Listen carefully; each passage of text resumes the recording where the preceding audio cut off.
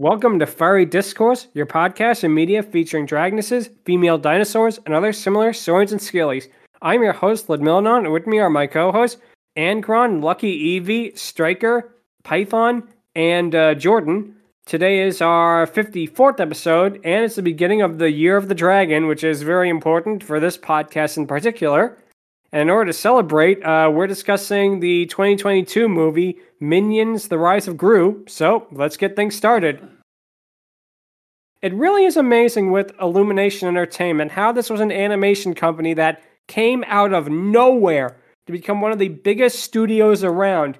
I don't think anyone was expecting Despicable Me to be as huge as it was, and from there, of course, it snowballed to them having multiple hit movies and becoming the basically huge animation studio that they are today.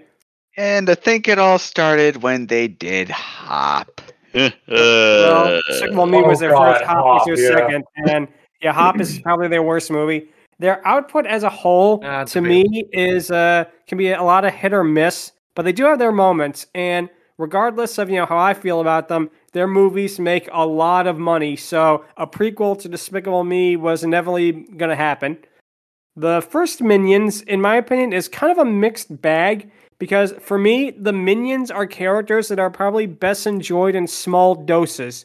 Like, I can handle Minions broken up with other things, but in like the first Minions, where we're just all Minions all the time, they get really annoying. I think a good analogy would be the Star Wars Christmas special, where it's just like it starts with 20 minutes of just the Wookiees and Wookiee screams and growls and that. It gets really tedious after a while. I'm not saying the Minion movie is as bad as that, but I'm just saying that for me anyway, the Minions are characters that are best enjoyed like sporadically. Like they can even be the focus. Like in this movie, they have more of a focus than they do in the Despicable Me franchise. But I still feel that there's a way that you could have balanced it between having them be center characters without them being annoying. And again, we're talking about the first one, because the second, in my opinion, is a huge, huge improvement. That's the movie we're going to talk about today. Devil's advocate on the first Minions before we continue. Go ahead. Yeah, I do understand that having them be the central focus can be a little iffy, but honestly, most of their higher effort jokes involving the Minions were there. Also, giving them character certainly helps. So, yeah, I mean, it's not perfect, but honestly, compared to what we got with the Despicable Me sequels, could be worse. Oh, and honestly, it's better. Yeah, some of the Despicable Me sequels were not as good. Although, surprisingly, they did get Trey Parker in the third one to play that, villain. Very odd casting choice there, considering that's the only non-South Park animated thing he ever did. Or, South Park, Team America, that kind of thing. It's the only thing he did animated that wasn't made by him. So it's very interesting.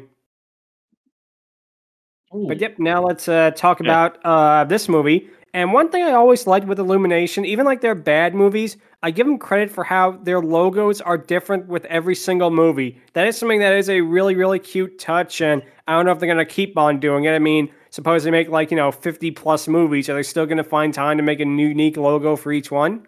But I mean, still, honestly, yeah. It would be cool if they did. It would be cool if they did. I really hope that they do, because it's a lot of fun.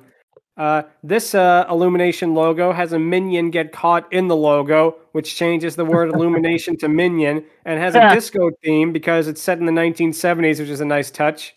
Yep, and before it was the 1960s, where everyone was either high, in Vietnam, or both, honestly. Yeah, basically. 70s is the hangover of that. So anyways. Yeah, So yeah, this movie takes place in 1976, and it begins with a heist taking place. The heist is performed by Belle Bottom, who is one of the main members of the Vicious Six.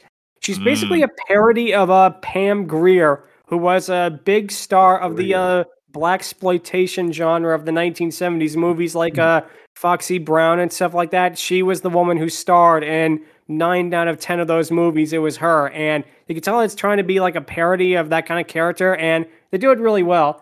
The whole chase sequence with her and the Anti-Villain League is a lot of fun, with really fun animation in general. And we'll talk more about that in a minute, but Illumination Entertainment, one thing I can never fault them for is how good their animation is, because I feel like in almost every movie, they always put out the stops in a lot of ways. With the exception of Hop, but Hop was kind of, growing steps, I suppose. Ugly baby phase. Baby phase. yeah, that too. So she ends up evading the police and she heads into a record store, which turns out to be a front for their secret headquarters. It turns out that the item that she stole was a map, as the rest of the group cheer over this. We get really nice touch with a Tarantino-esque title cards, which is a lot of fun. And the Vicious Six in general, I feel like it's kind of a catch-22 because they're so much fun and they're so well designed. I kind of wish they were in this movie just a little bit more. Granted, they are fantastic. When they are on screen, they all shine completely. But I just feel like if we just had like maybe 10, 15 more minutes to share with these guys, it would have been perfect. But regardless, I definitely like how they did. And they got really great actors to play them. They got Danny Trejo, Dolph Lundgren, a.k.a. Best known for being Ivan Drago in the Rocky franchise, Lucy Lawless, a.k.a. Xena, and Bell Bottoms is played by Taraji P. Henson. But then there's one that I think is probably my favorite, is Jean-Claude Van Damme. Yeah, who is a man with a lobster claw in her hand, is voiced by Jean-Claude Van Damme. I bet that is the only reason that they actually made that character, is because they got him and they're like, well, we got to use him. And I guess we got to be thankful that they got Jean-Claude Van Damme, because I don't want to think how it would have been if they got Steven Seagal for it. Oh, Minions, boy. I don't like the way you're looking at me, Minions. I know Aikido. I'm going to kill you, Minions. I'm going to kill you because I'm better than you, because I'm Steven Seagal. Oh, boy. Imagine if they did. No, not him. I just had to do it. I'm sorry. I had to do it. You're fine. I'm just thinking, like, oh, God, not him. No, but I really do like some of their clever names and themes that go along with it. I mean, Vengeance is a little bit of an oddball, even with the whole spiked freaking roller skate thing and his name, which, okay. I think that was a reference to a movie that was out around the same time, Rollerball, with James Caan, where it's a future dystopian movie where they play this game that's like a hockey on roller skates with a giant silver ball, and they kill all the competitors. It's kind of like a Death Race 2000 type of movie. So they're basically all like parodies of like B movies from the 70s. That's actually funny, honestly. I wouldn't be surprised if like the Evil Nun was a parody of like the Nun-sploitation movies, which did happen, believe it or not. The 70s were wild. I don't doubt it. Exploitation movies. Oh, man. But, yeah. And then you get Stronghold, which exists. But yeah, Bell Bottoms and Nunchuck are easily my favorite. Also, Jean-Claude. My favorites are also Bell and Jean-Claude. But again, they're all fun.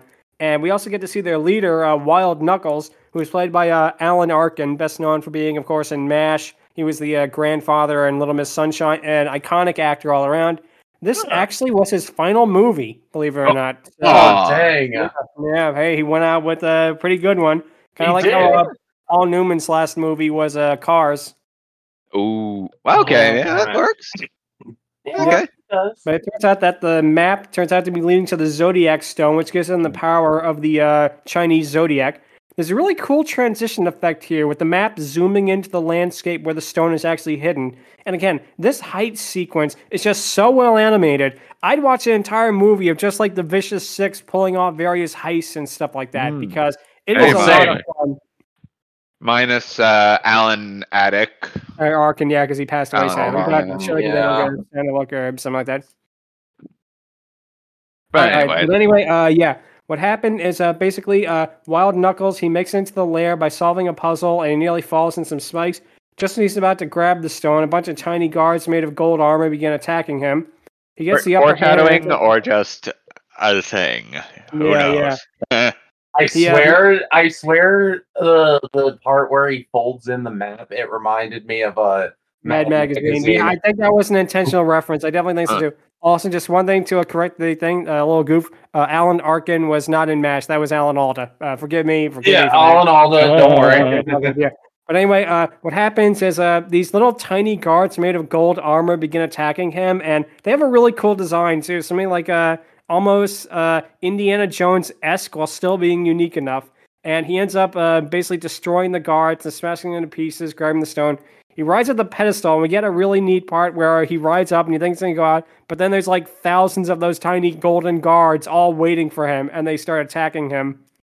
Basically, he calls in the rest of the Vicious Six to save him, and they have a really cool-looking hover car, and they use it throughout the movie, and it's a real fun design. He then gives them the stone, and he just barely manages to hang on before, of course, being villains, the group betrays him, and Bell becomes the new leader of the Vicious Six. Jean-Claude cuts the rope with his lobster hand and causes Wild Knuckles to seemingly fall to his death. And then we get the opening credits. All of this that we were talking about were like the pre-credit sequence. And this, of course, is a spoof of James Bond, which probably would have suited the first Minions just a little bit more. Maybe. Considering how it was set in the 60s and Bond was more popular in the 60s, but he was still huge in the 70s. In fact, my favorite Bond, Roger Moore, was in there, so it's good. As opposed to the Sean Connery Bond. To collect that era, by the way, since I'm a huge Bond fan. Yeah, same. My favorite is Moore. Bond fan. Never really watched much of his films. Anyway, it has a silhouette. The opening credits has silhouettes of Minions and Gru, as well as elements and come into play later on. And the fact that they even did this at all is a lot of fun. It's set to what I think is a Chinese pop song, which again fits because of the whole Zodiac motif. It's pretty cool they did that. And indeed. Like I say, it's just like it's being creative, even in this front, is one of the things that I do have to appreciate about Illumination Entertainment. They're never afraid to push the envelope. Yeah, it's very impressive. Yep. After the credits, we cut to an elementary school where we get to see a bored teacher asking her students what they want to be. There's a couple of really good, cute gags in the sequence. And one student says, "Oh, I want to be a teacher," and she replies deadpan, "Trust me, you don't," is a good one. Another student says, like, he wants to be a fireman that's president and drives a race car. Now, it's no football-playing king in space, but that kid is going places. What was that supposed to reference again? SpongeBob, Squidward, SpongeBob, I can be a king, or a football player, or an astronaut, or a football-playing king in space. With a mustache. Yeah, exactly. Nice. Gru, of course, wants to be a villain, and he's busy drawing pictures of himself as a member of the Vicious Six. All the other kids basically laugh at him as Gru sulks and leaves the school. And we get to see all of the other kids are picked up by their parents, but Gru only has the minions, namely Kevin Stewart and Bob, who were the main minions of the last movie. Oh, yeah. They ride off on a rocket-powered motorbike, and they go to see Jaws. He clears out the theater with like a gas bomb, and then he watches the movie with the minions. And one thing, Gru would be doing them a public service if instead of seeing Jaws, they were watching Jaws: The Revenge. Oh my goodness, yes. Yeah, that movie is just terrible, absolutely terrible. Like, it's not even so bad, it's funny. And of course, like, they would have rights to. Yeah, because it's Universal. Exactly. Oh, yeah. It's funny that they don't even show any footage of Jaws, which, again, it was Universal, so they probably could have easily done that. So I guess it's just. I guess it was fine for just the reference. Yeah, I get it works. It works for what it is. So, we get a little montage of Gru using the minions to cheat at arcade games, which is a lot of fun. Yeah. I see him use like a cheese ray to go through a long line in an ice cream parlor because he does something similar. First movie, in the first movie he does that with a coffee shop. But then we get a reference that to me just feels so weird and arbitrarily placed. The guy at the counter does a reference to he says, "Don't cheese me, bro," which is a reference to the infamous viral video, "Don't tase me, bro." The guy that got tased while at a lecture or something. He was yelling at the lecturer and got tased. But the thing is that's weird is that viral video is almost like 15, 16 years old, and yet it doesn't make sense to reference it in a movie set in the 70s. It feels like something that's like, oh, let's put in this reference to this meme that no one, it's a kids movie, so they'll reference memes all the time. Yeah, exactly. But it's like it's not even like a relevant meme or anything that's like relevant to the situation. It's like, why don't you reference like all your base are belong to us next? Yeah, exactly. Although I will say this. Yeah. I mean, if Turning Red could get away with freaking referencing, mass social media things despite being an early 2000s set film, then maybe. Yeah, that's true. That's true. Anyway, the part with the Gru and the minions, especially teasing the members of a gym with all the ice cream, is just hilariously cruel. And again, it really suits for just how much of a jerk Gru is. And it really kind of shows how he becomes the Gru he is in the first movie. This is a prequel that I will say actually does it right by expanding the backstory of Gru. It actually does a decent job of basically telling us how he became the way he became by the time the first Despicable Me takes place. Mm-hmm, so then Gru arrives home and he goes to the mail. Then he finds a cassette tape from the Vicious Six. He puts it in his mom's car radio, and it creates a hologram of Belle claiming that the Vicious Six has received his application and that a position is available, of course, because Wild Knuckles is presumably dead. The interview is tomorrow, and then we get the this message will self-destruct gag, which has been in pretty much every single movie that has kind of a spy basis to it and is a comedy. They are going to do that gag, and this one doesn't really do anything else to change it, but it just happens, I guess. But then we get a kind of adult joke because Gru tries telling his mother about the news, and when he goes into her bedroom, we hear like grunting and groaning from outside. And of course, the joke is to adults, oh, it's supposed to be sex. But then he opens the door, and she's just doing yoga with some random guy. One thing it's a PG movie, they can get away with that. Yeah, exactly. Yeah. What always amazes me is Gru's mother is Julie Andrews, and I never in a billion years would have ever thought that was Julie Andrews. She does a fantastic job. Holy shit, yeah. Yeah. I mean, it's not like Shrek where she's basically still doing her Julie Andrews voice and mannerisms that. And this is like something totally different. It is really, really well done. Absolutely. Also, her being in the whole hippie phase back in the day. Yeah, that does make sense. It does also make a lot of sense. Absolutely. She absolutely did full-on kung fu phase in her 60s or 80s or whatever. How old are she? Yep. But anyway, Gru is undeterred by this, and he goes to his lab in the basement, which is a lot simpler compared to the other Despicable Me movies. And again, it's fun how we get to see how child Gru still had a laboratory, but yet it was much more basic. And here we get some good antics with the minions. Like I said earlier, a little of the minions go a long way for me, but I do like a lot of the gags. Like, I think my favorite is Gru walks through cement, a minion repaves it, and then he runs to yell at Gru, and he ran through the same cement. That's a gag that on paper doesn't sound funny, but it's something about the timing of it. It really, really honestly, does work. Yes. Yeah, beats modern SpongeBob any day. It dies, holy shit. Yeah, it does. It really, really does. You're right. Shots fired.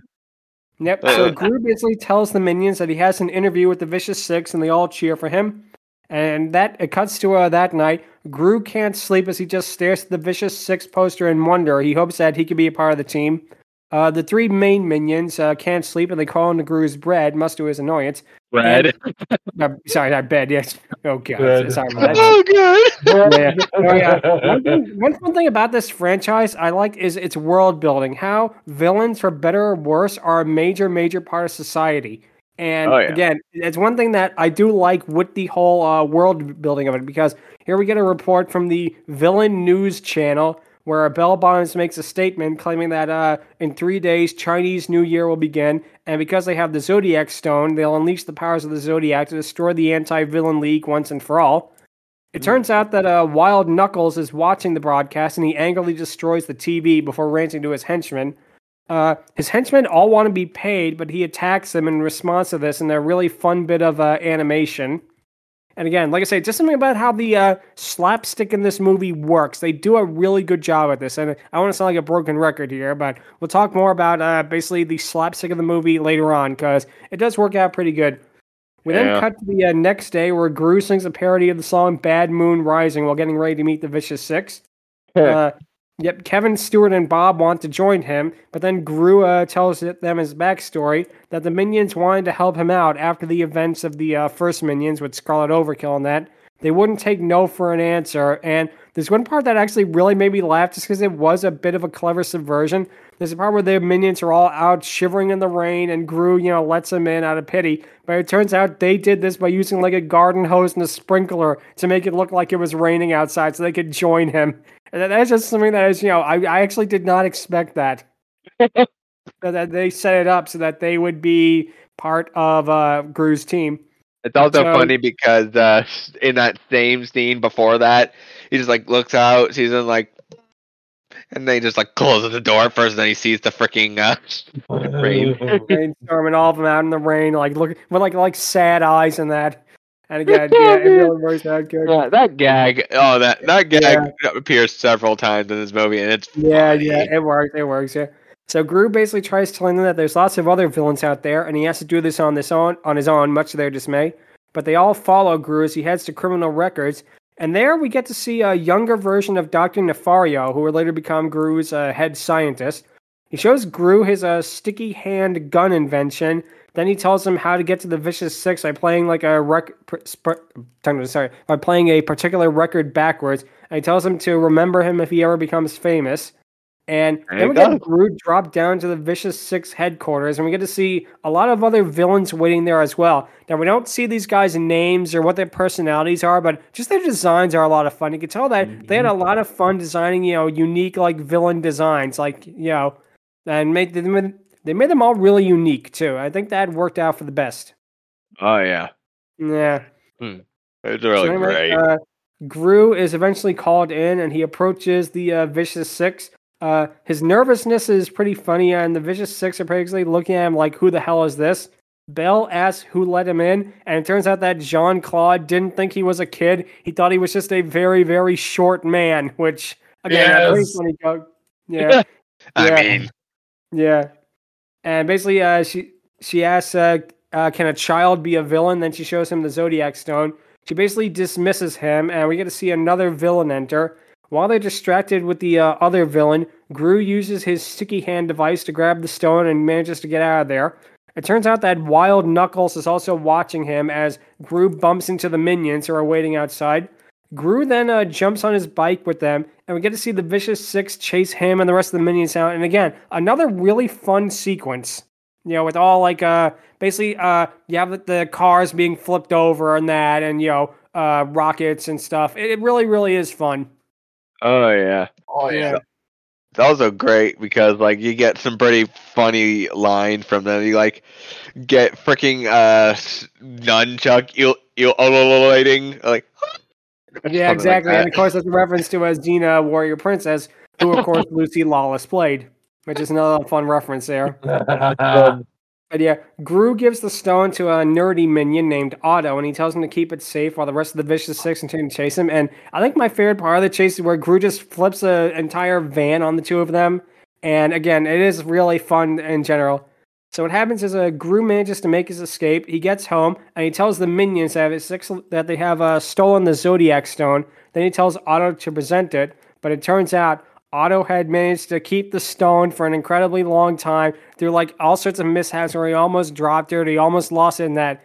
Then he traded it to some kid for a pet rock. And that is just he pulls out just a stupid rock with googly eyes. It's I think what it is too is because it's the comedic, setup of it. We have an entire montage of this minion trying desperately to keep this, ancient medallion thing safe. And then he sees a kid with a pet rock and he's like, oh yeah, I'll take that. Here, take this. He walks up so happily. But yeah, of course, Gru is really upset about this and he fires all the minions to head upstairs. We get a pretty fun gag with the minion DJ. He puts on a really sad song, in response to this. You know, all the other are sad. He just changes like the dance song to like a sad song. Yeah, and then he puts on the freaking pump up song again, and yeah, exactly, I love that bit. It's awesome. It was hilarious. Do a little dance, stand at the time. Like exactly. 151. Shout out to you for that one, but he constantly referenced that song in his some of his videos. It's hilarious. Nice. Yeah, nice. So anyway, Gru storms out of the house in anger, but it turns out he was kidnapped by Wild Knuckles and his guards. Yeah, I will say about this scene, the music that plays over it. Yeah. It's sorry. It's kinda unfitting, honestly, and it's kind of a mood whiplash compared to like the scene that happens. Like it kind of kills the immersion a little bit. Yeah, it does. That's one of the things I will say is that the score of this movie can kind of be all over the place in a way, but it's probably a minor detail to be honest. But yeah, I did notice that too. Yeah, for the most part. But yeah, Wild Knuckles basically demands the stone, and I like how Gru basically nervously hands the pet rock to Wild Knuckles. His guards basically dangle Gru over a balcony, and they decide to hold him ransom and force him to call his house.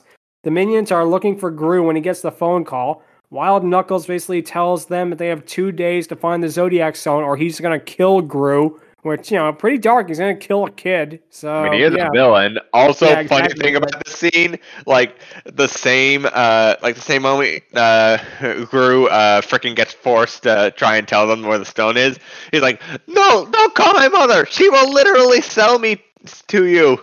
Exactly. I forgot to mention. I'm like, good catch. That was a good Exactly. Exactly. That again is a gag that is really, really well done.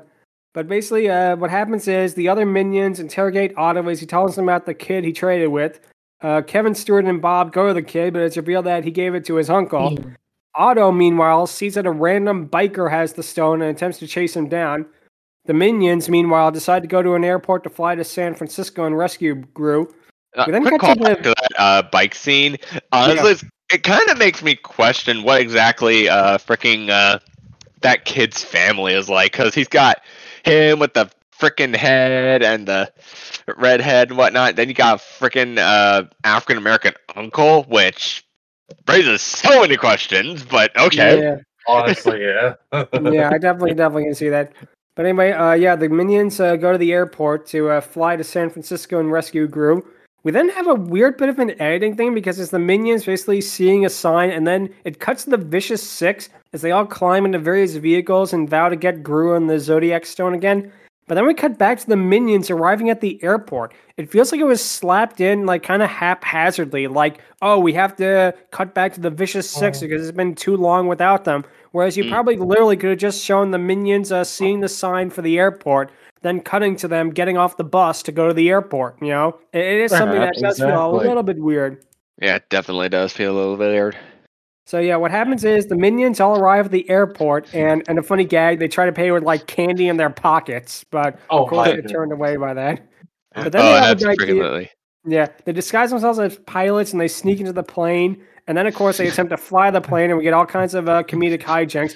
Stewart basically getting flushed down the toilet. Kevin nearly crashing the plane multiple times. And it is funny, but it does seem very reminiscent of the movie Airplane to me. Like, it did remind me a lot of that. Like they were taking a lot from the movie Airplane. Like it almost knocks down the radio tower. I think that happened in Airplane. I don't think they did, though. I'm not sure. I thought that happened. Like they flew close to an airplane tower and they almost knocked it down. That did happen in Airplane. But regardless, it is funny though. It is funny. I will say, even if they did take a little bit from the movie Airplane, it does work out to its benefit. Also, this scene, the only minion butt shot. Period. Thank goodness. It's not like the last one. They absolutely did show some restraint in this.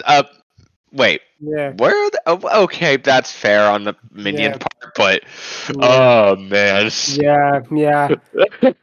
I mean, the jokes, for lack of a better term, are pretty funny. They're a guilty pleasure of mine, but yeah.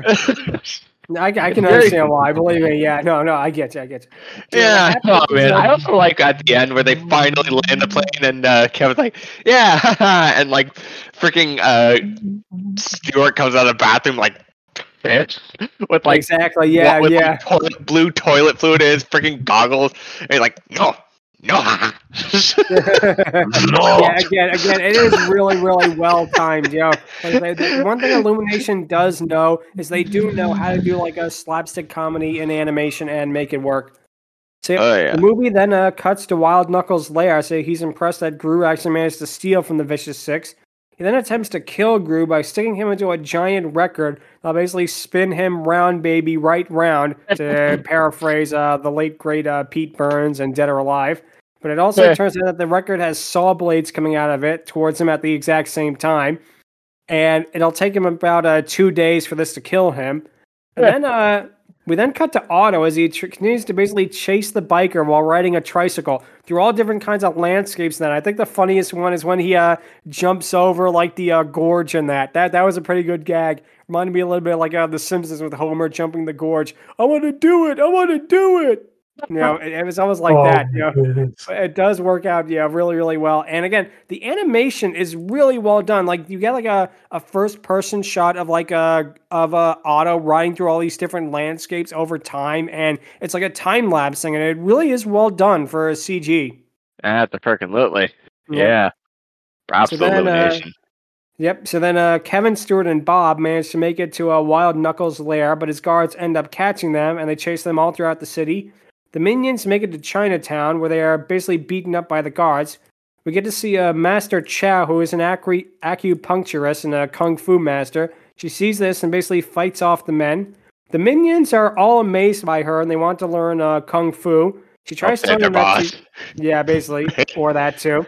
She tries telling them that she's retired, but they manage to convince her with cute faces. Now, like I said, this did remind me a lot though of Puss in Boots. I saw it and I'm like, okay, that's a little bit derivative. I'm not gonna lie. I mean, it's like kinda, Fair enough, but come on, how they go about doing it is honestly a little more unique compared to Puss in Boots. Let's put it that way. I will say that they did do kind of a similar thing, but a unique way. Let's do it that way. Oh yeah, absolutely. We then cut to Gru's mother holding a Tupperware party with all of the minions, some of them wearing dresses, which a pretty good day. I like the other gag about this scene that's one I didn't get is that she literally does not care one iota that her son is kidnapped. That she's like, oh, my son's kidnapped. Who cares? Basically, this is a woman who basically did not give a shit about whatever her son did, like with the rocket to the moon, the freaking macaroni model. Exactly. Freaking. Oh man, she took him to a freaking She took him to a convention for supervillains, for crying out loud. That's true. Very true. Kind of puts into question her validity as a mom, though. The first movie does help edge out a little bit. So. Yep. I don't know. Yep. So basically, Gru's mother is holding the Tupperware party before the Vicious Six rip off the roof and they demand to know where Gru is. It turns out that they learn Wild Knuckles is alive and has Gru, and they go out to find the both of them. We got a pretty good gag with his mother saying, you're gonna pay me for the roof. She cares about that more than she cares about her son, which pretty good gag. Yeah. Exactly. Man.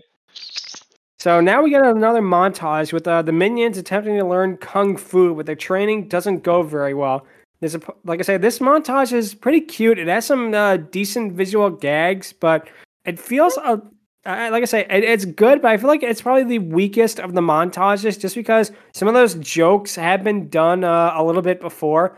I will say I did like, probably my favorite was the brick breaking one where, Stewart can't do it and he tries to, break it with his head. Then, one of the others, I think Bob says, so it's like, no. And then he picks up like Stewart, he starts using it as a hammer to try and break the boards. That's one like just went so out of left field. I had to laugh at that particular gag. Oh yeah, it's funny, honestly. Yeah. Like it's not perfect, but come on, it's funny. It is funny. It has some good moments. Yeah. There's a part where they play Funky Town in order to train, but of course, Funky Town was released in 1980, unless of course we're doing a Chuck and Marvin Berry from Back to the Future thing here. But so they did an original freaking track for this scene. So yeah, that's true. So Wild Knuckles, his henchmen quit, which causes him to have to untie Gru and basically enlist his help in getting back the stone. We then cut to Otto again as we see him in the desert. He finally catches up to the biker who happily gives him the Zodiac Stone. Now the biker, in a very weird cameo, and when I looked this up, I was like kind of surprised. He's voiced by RZA of the Wu-Tang Clan. Yeah, I've heard like one song of the Wu-Tang Clan. Of the freaking Wu-Tang Clan, and it's We Ain't Came to Lose for TMNT Shredder's Revenge. Shout out. But, oh, man. I've heard it, and honestly, they're pretty good. It's pretty great. It's a pretty good song. Yeah. But like I say, it really is interesting that they got him for this movie, and of course, he's probably the nicest character in the movie because he instantly gives Otto back the stone, and he decides to, they decide to ride off together in kind of a spoof of Easy Rider, and there's a lot of cute things like them wanting to see the world's largest banana and taking like photos off of by it, and that's a cute little montage. Kind of a spoof of Easy Rider, which is again more of a '60s thing than a '70s thing, but it still works. Yeah, it's pretty great, honestly. Yeah. I feel like I kind of want to see a little more of that dynamic. I do too. I wouldn't mind if they made like a short film of just Otto and this biker guy just hanging out and doing stuff. Because that would be really fun, actually. Just the montage of them making their way to San Francisco. Yeah, exactly. Absolutely. So then Wild Knuckles has Gru clean his pool, which turns out to be filled with crocodiles. It kind of reminds me a little bit of Live and Let Die with the crocodile farm, which might have been intentional. Wild Knuckles attempts to fight them off before he gets caught in one of their mouths, and Gru has to save him. Wild Knuckles is impressed by Gru and the fact that he actually would risk his life to save him, and he decides to help teach Gru more about how it is to be a good villain. Sadly, we do not get to hear the song "Villain Number One," or rather, "We Are Number One," but we can't have everything. Honestly, I didn't fully expect that song to be referenced in this movie. All right, step on, legend. But yeah, getting back to this, what happens is we cut back to more of the minions learning kung fu as we get another montage of it. And again, this is funny too, how they actually learn it, and this I feel does have slightly better gags in my opinion, but both of the montages are still really, really well done. After a while, it turns out that Chow says they're ready, which causes the minions to think that they're ready to battle. It turns out that they're only ready to get their junior learner badges, and that they're doomed. Yep. Oh man! Seeing her students go off haphazardly and just be like, they're doomed.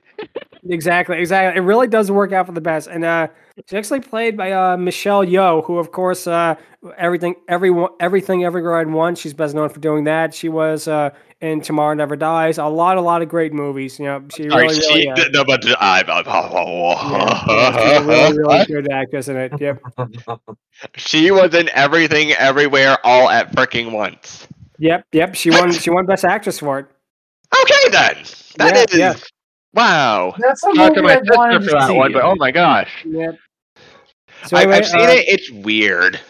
I'll tell you that much. I haven't seen all of it, but I've heard it's pretty good. But anyway, getting back to this movie, Wild Knuckles takes Gru to the bank, and then he sneaks into the bathroom to take them to the Bank of Evil. And one thing I do like, again, is the continuity. How the head of the bank is the exact same one from Despicable Me, and he has a picture of Vector on his desk as as almost an infant in that. And Gru instantly doesn't like Vector, which of course ties into their relationship in the first Despicable Me. Oh, abso-freaking-lutely. Yep. And it works here because keep in mind that Vector is younger than Gru, but he's still relatively an older person, as it were. Yeah, exactly. Despite, still being younger in somewhat of his prime. Yeah, exactly. But yeah, we get a really neat heist sequence with Wild Knuckles faking a heart attack. Gru runs to the vault and uses his sticky hand to steal the vault keys.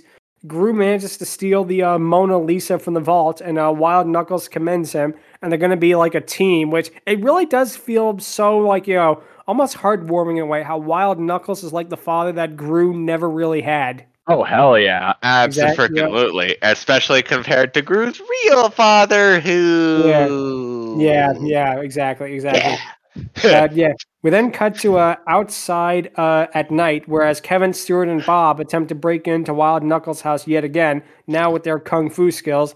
A cute little reference that they're all dressed like Bruce Lee in Game of Death, which, cute reference. Nice.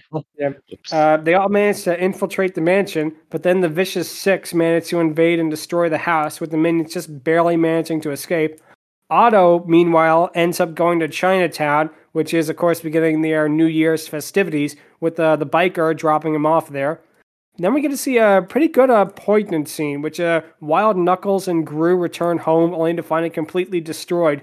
And Wild Knuckles, at this point, he completely gives up because he knows that he's basically old and alone, and he has almost absolutely nothing in his life because all his friends betrayed him, and now he has no henchmen, he has no friends, he's an old man, and he feels like he wasted his life, basically. And Gru tries to get Wild Knuckles' spirit up by telling him that he could be his new partner, but of course Wild Knuckles chooses not to listen. And he basically tells Gru to get out of there, basically. Yeah. We then get to see Gru riding the cable car through San Francisco before seeing Otto in Chinatown. Gru reunites with Otto, and the Otto gives him the Zodiac Stone. He plans on giving it to Wild Knuckles. Just as he's about to leave, we get to see the Vicious Six show up first and steal the stone. And now the Anti-Villain League, of course, shows up, and they're planning on arresting the Vicious Six. But of course, the powers of the stone begin to work. As it turns out, it's New Year's. Happy New Year! Yep. And then we get a really cool sequence with the Zodiac animals, all the spirits all rising up out of the stone, and they all hit them as they begin to transform. And the first one we get to see to transform is Bell Bottoms. Is get to see scales overtake her face, and the fluff of like her 70s coat becomes like her Eastern Dragoness hair in a way. Although we don't get to see a full on-screen transformation, which kind of is a shame, it is a really, really fun sequence. Oh, hell yeah. And it's honestly really amazing because stuff like this, the Zodiac Stone as both a concept and like a plot device, oh man, it's amazing, especially here. And especially with Bell Bottoms, as we'll no doubt see. Yep, and we get to see the others take on more animal characteristics as well. And here is the reason why we're covering this movie, because Belle is revealed to be a truly gigantic Eastern Dragoness, basically. And one of the few female Eastern Dragonesses that I've seen, and I really like how the colors of her scales are the same colors of her outfit. That is such a nice touch that they didn't have to do, and I'm really glad that they did. As well as just basically her smug superiority as a human still comes across as a Dragoness. And what happens is basically the other animals, the other members of the Vicious Six also turn to animals as they attack the Anti-Villain League with all of their new abilities. John Claude becomes a monkey, Vengeance becomes a tiger, Stronghold becomes a goddamn bull, and Nunchuck becomes a serpent, which is honestly kind of freaking fitting, given when you think it's you think it's like a nun becoming a giant snake. That's something like, oh yeah, that's ironic because Satan was a snake too. Yeah, you'd think that, which honestly, it could be because it doesn't just become a snake actually. Because a full-on cobra. Which that's true. Yeah, which is again another funny joke is like the nun's habit, like the cobra's thing. That's not a really funny joke. But then we get something that again really, really makes Bell Bottoms enjoyable for me, especially her Dragoness form. The fact that she's able to talk as a Dragoness, and she still keeps her personality and everything like that. That is just so good to see, especially considering that a lot of Dragoness transformations don't have that at all, and it's kind of a shame. But here, we get to see her and her smug personality, which again, works out really, really to her benefit. And I love how basically Gru tries to get away, but she catches him with her tail, and then basically coils him in her noodle body, which is a fun little detail. She then decides to kill Gru by having his limbs ripped apart by a clock's hands, which, okay, that's kind of brutal right there. It is brutal, even for a kids movie. Yeah, exactly. That's because she is brutal. She is a villain above all else. So basically, that's definitely in character for her. Also, as a little bit of a side note, she is she's an African American female that became a dragon, and as the movie no doubt shows somewhat, she still possesses some of that booty. So basically, she is thick. Yep, she is. That's another detail that was pretty fun. But yeah, the minions then arrive, and Belle decides she says something like to the effect of, "Let's make it a fair fight," and she uses it to turn Stuart, Bob, and Kevin into a chicken, a bunny, and a ram. And I like that Belle's smugness and love of being a dragoness is one of the best parts of it, that she truly enjoys this new form of her more than anything else. And again, it is a lot of fun. She then shoots flame at them as the minions run for their lives. Wild Knuckles then shows up and wanting to protect Gru and threatens to fight off the rest of the Vicious Six. The minions but then the minions, of course, show up to back up Wild Knuckles. Not all the minions, sadly, just Kevin, Stuart, and Bob. We then get a really cool close-up on Belle, and we get to see here something that's really amazing. The animators took the time to render all of her scales. She must have like hundreds of thousands of them on her body, and they actually rendered it for like this close-up shot. Hey, counts Disney. Yeah, exactly. But yeah, now we get to see how the Vicious Six and Wild Knuckles and the minions all fight each other as Belle shoots flame at them. Another nice touch, with again always is a plus in my book. After Belle breathes fire, she puffs out smoke from her nostrils, which, again, it's something that's so inconsequential, but it is a lot of fun that they do that, you know? They remember the detail. She knows she's a dragon. She knows she's a villain. She is a villain dragon, and details like that make it worth it. Exactly. So yeah, the minions turn out to be overpowered at first, before Kevin is the first one to remember their kung fu training, and they use it to their advantage to get away from the members. We get a really funny gag with basically Bob shooting eggs at a nunchuck, and then one of them hatches into a tiny baby chick. That is fun. And then Nunchuck eats it because he's a giant snake. Then Bob basically karate kicks her in the face, and it frees the chick. That again is the moment that is just so funny. It really is, you know. For those of you out there who are no doubt going to be screaming at us like, "It's not Bob, it's Stuart." I share your pain, people. I share your pain. It's okay. My apology. It's all good. It's hard for me to tell them apart sometimes. My apologies. Yeah, my apologies. I can easily tell them apart. Like, the movie helped get their dynamic out in the first movie, which helps greatly. But yeah. I don't know. I'm not normally a stickler about that, but that's just me. Anyways. Yep. So anyway, Wild Knuckles grabs onto Belle's tail and he runs up her body while the minions try to distract her. Then we get to see Otto trying to help save the day too. He sneaks up the clock tower to rescue Gru, but he's grabbed by Jean-Claude. But then Gru is revealed to have gotten out of the ropes, and he saves Otto by basically beating Jean-Claude with the clock hand. Nice. Wild Knuckles is still climbing on Belle's elongated body. He attempts to take the Zodiac Stone, but Belle tosses him in the air, and then she sets him on fire, which, of course, is being a kid's movie. It doesn't exactly kill him, but it still is... It's brutal. It shows how the Vicious Six are not like the... Gru is a villain, but he's not an actively malicious villain. Or like even Wild Knuckles, he wasn't actively malicious in a way. Although he did try to kill Gru, rather, but even so, he isn't as bad as the Vicious Six. They're depicted as being like the worst of the worst that are only in it for themselves, for the money, and for the glory. They don't care who they hurt in their process.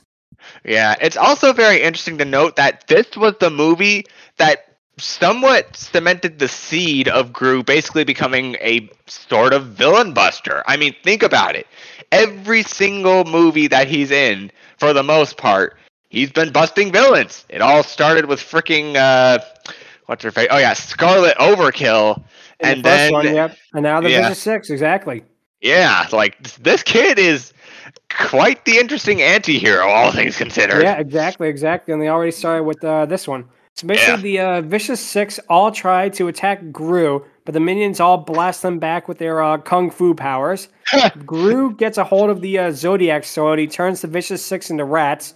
So basically, this movie and the Witches basically have the exact same denouement. The villains turn into mice.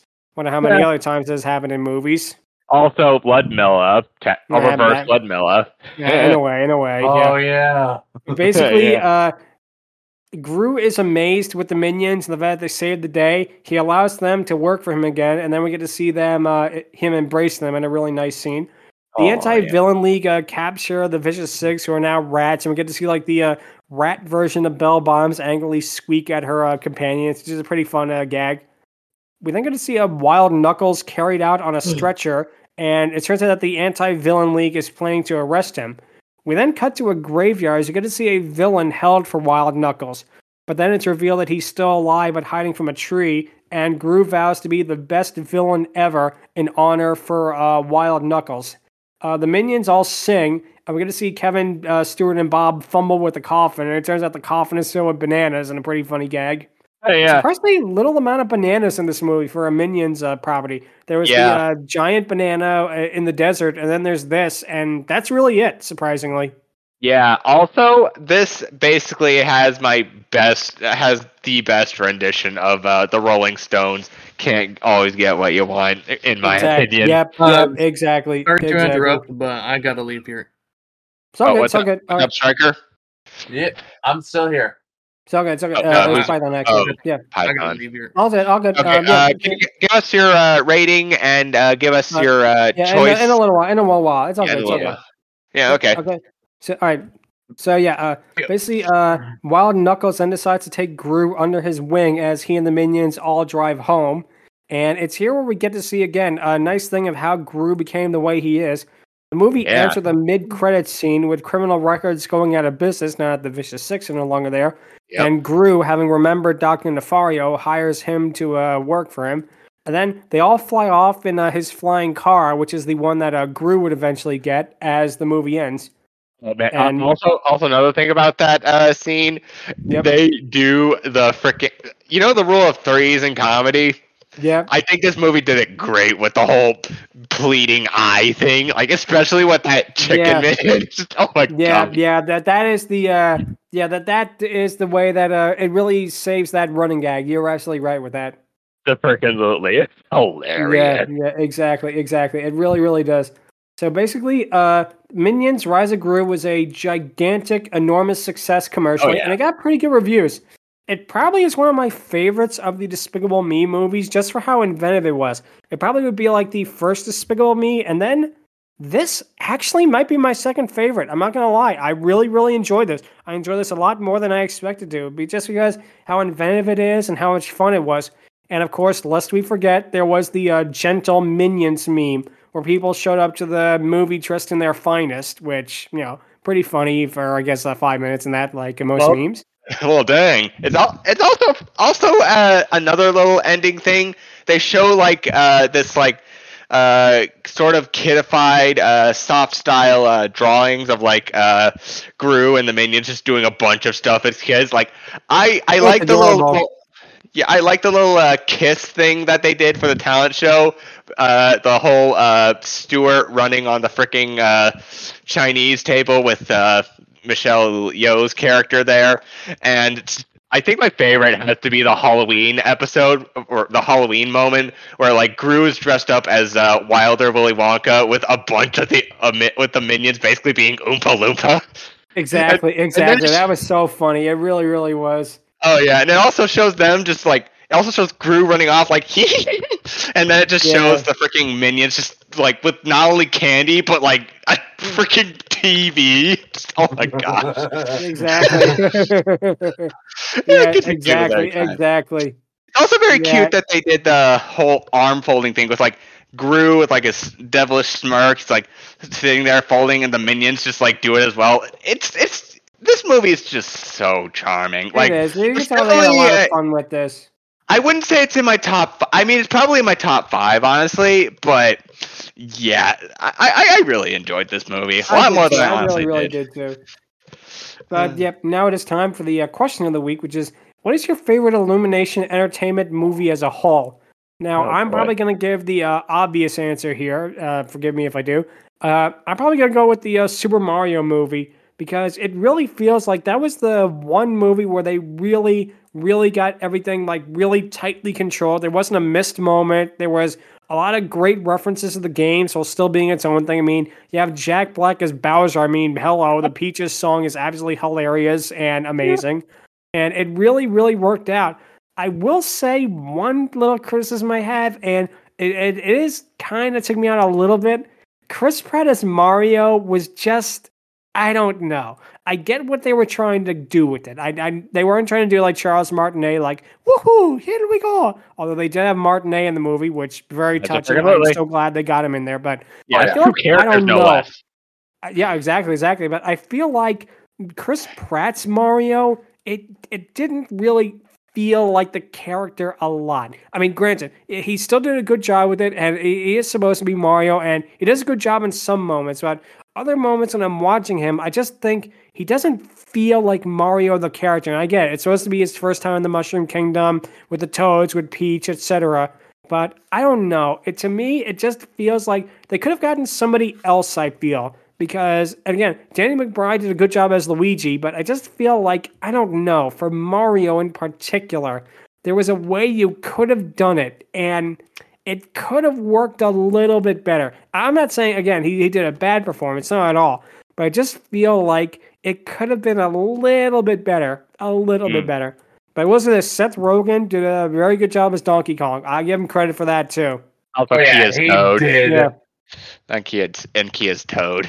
But yeah, definitely. He did. That was a really, really good version too. And you know they're gonna make a sequel. And if they do make a sequel, two things. Number one, they have to have Wario in it. And number two, it would be great if they actually referenced the Super Mario Bros. 2 with like Subcon or Wart or something like that.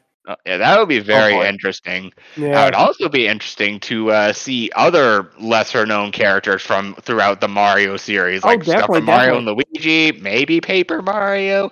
Who knows? I don't know if they do Paper Mario, but I would like to see like maybe like Luigi or like even Daisy would be cool to see.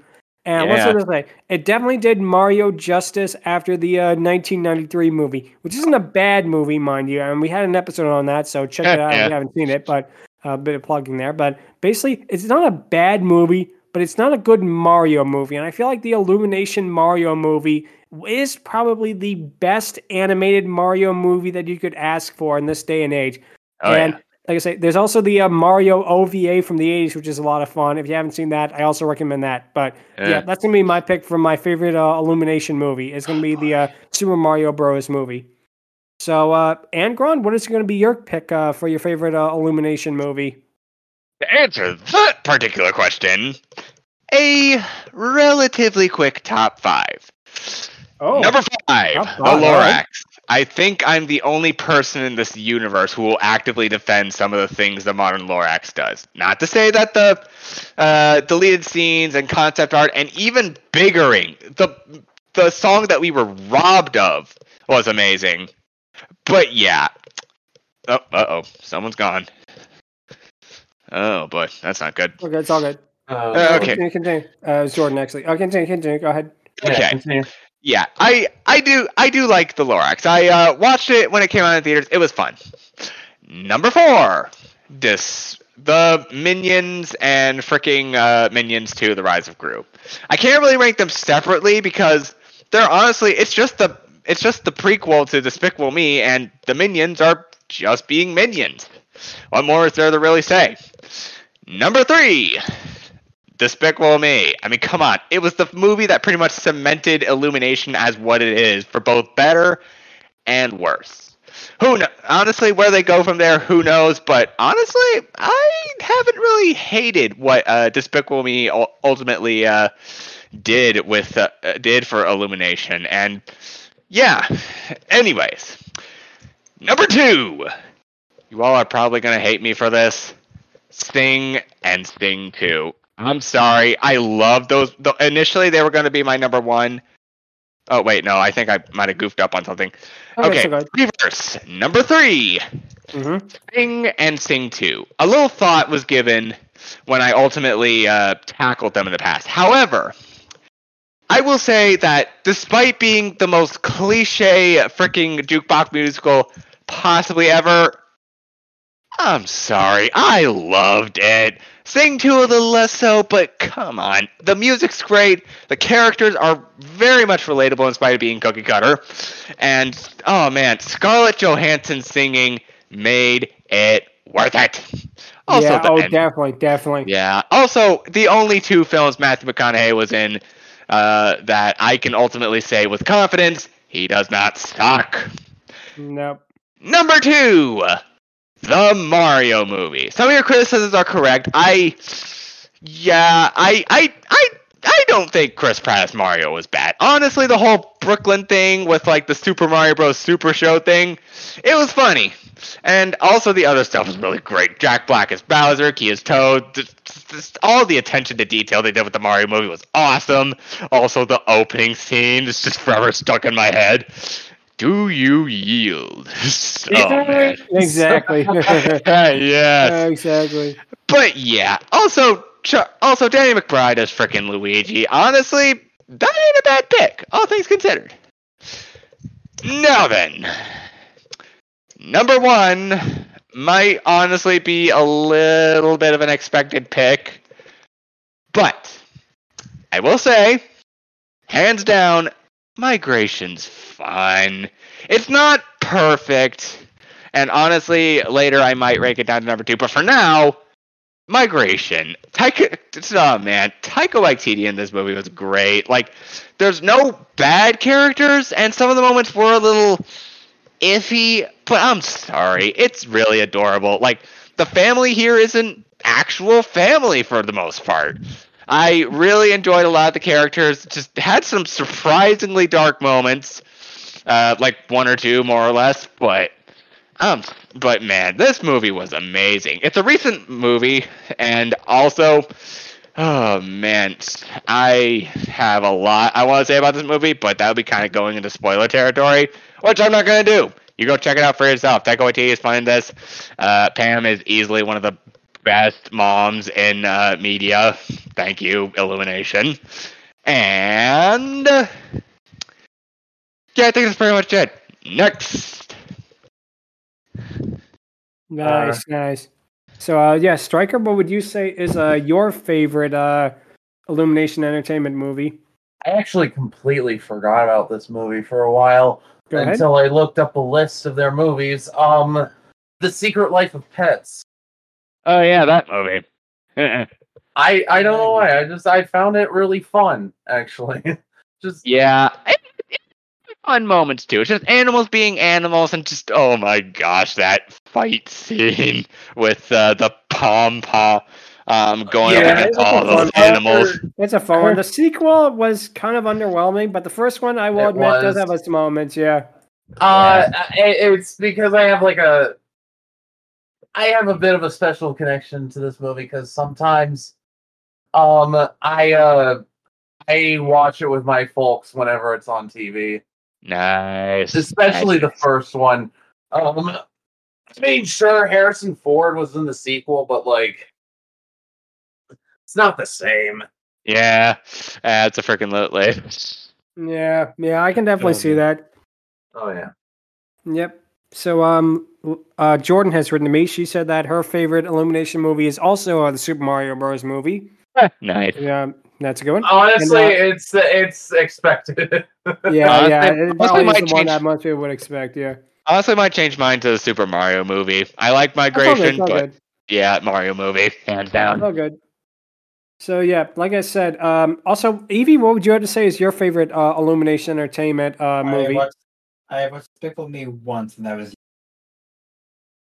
Nope, it's all good. And I do not remember it. I cannot tell you a thing about it. I see. I'll bet. Ain't that good. Yep. Well, I see, but it's all right. So, yep. Now it's time for the patent pending Dragoness skill, and we're going to rank Belle today. Now, this is going to be really, really hard because there is a lot of stuff I like about her. A lot of stuff. I mean, she really ticks like almost all the boxes. I don't know about a perfect 10. I very, very much am conflicted because, again, she has everything perfect. The personality, the voice, the whole dragoness nature, that kind of thing. It really, really does work out to the best. But I really, it does feel, but again, she does get a lot of good time. It is really, really difficult. But in all honesty, I don't know if I can give her a 10. I really, really want to, but actually, you know what? I actually, call me crazy, I might actually give her a 10. This is the first 10 I think that a Dragoness has gotten in a very, very long time. For me, anyway. And yeah, it's because of this that, aside, of course, from Gertie, but yeah, getting back to Belle, I really think that she has no flaws. I mean, she really does not have any flaws as a, character, as a Dragoness, with the design, with the voice, with the, overall, characteristics, even the little details, like kind of an implied transformation sequence. Okay, it's not a full one, but what we did get of it with her, her face morphing from a human one into a dragon snout and her slowly getting taller and taller, even that is really, really well done. I cannot believe this. I cannot find any fault with her at all. I'm giving her a perfect score. So, you know what? Yeah, I think I'll agree with that because, right? I can't tell you how perfect a villain she is too. Exactly, and it does fit. And it's a villain transformation into a dragoness, but she still keeps herself, and that again is a really, really huge boost. That actually kind of makes her just a tiny bit better than Ludmilla. Really? Wow. Well, we'll talk more about that when we get when we redo our Ludmilla episode. That'll be in the future. Yep. So, Amber, what would you have to give her? Yeah, I'm gonna go with a 10 out of 10. Again, she's editing. She's a dragon. She got a little bit of thickness. No judging. But oh my gosh, this not just her design, not just those facts, but just overall the character and impact she has as a story is hands down amazing. It's just the only really real complaint I have is I want to see more of her. She deserved more time. Then that speaks volumes to how effective she was as a villain in this movie. Absolutely. Definitely. Evie, what would you have to give her? I'll do 10 for designs. Wow. Nice. Unfortunately, this 10 train is coming to a halt because Jordan says that she is going to give Bell Bottoms an 8 out of 10. She's not listed her reasons why, but that's still a really, really high score. I think that's one of the highest scores that a Dragoness has had on the podcast at all, to be honest. And wow, that really is something else. Shows how well Illumination Entertainment did with her. Oh yeah, and absolutely. Shout out to you, Chris. Yep, exactly. Happy about that, to be honest. Yep. That'll be it for this week. If you have any questions or if you want to send us Year of the Dragon greetings, you can feel free to email us at fierydiscourse@outlook.com or visit us on Twitter at twitter.com/fierydiscourse. Next time, we'll be talking about the 1983 OVA, Serendipity the Pink Dinosaur. It's going to be interesting for the person who worked on it, which we'll talk about in the episode. We'll keep that kind of a surprise. But that's going to be it for this week. And until then, take care. Laters. Happy New Year. Happy New Year. Adios. Happy Year of the Dragon, everyone. Adios.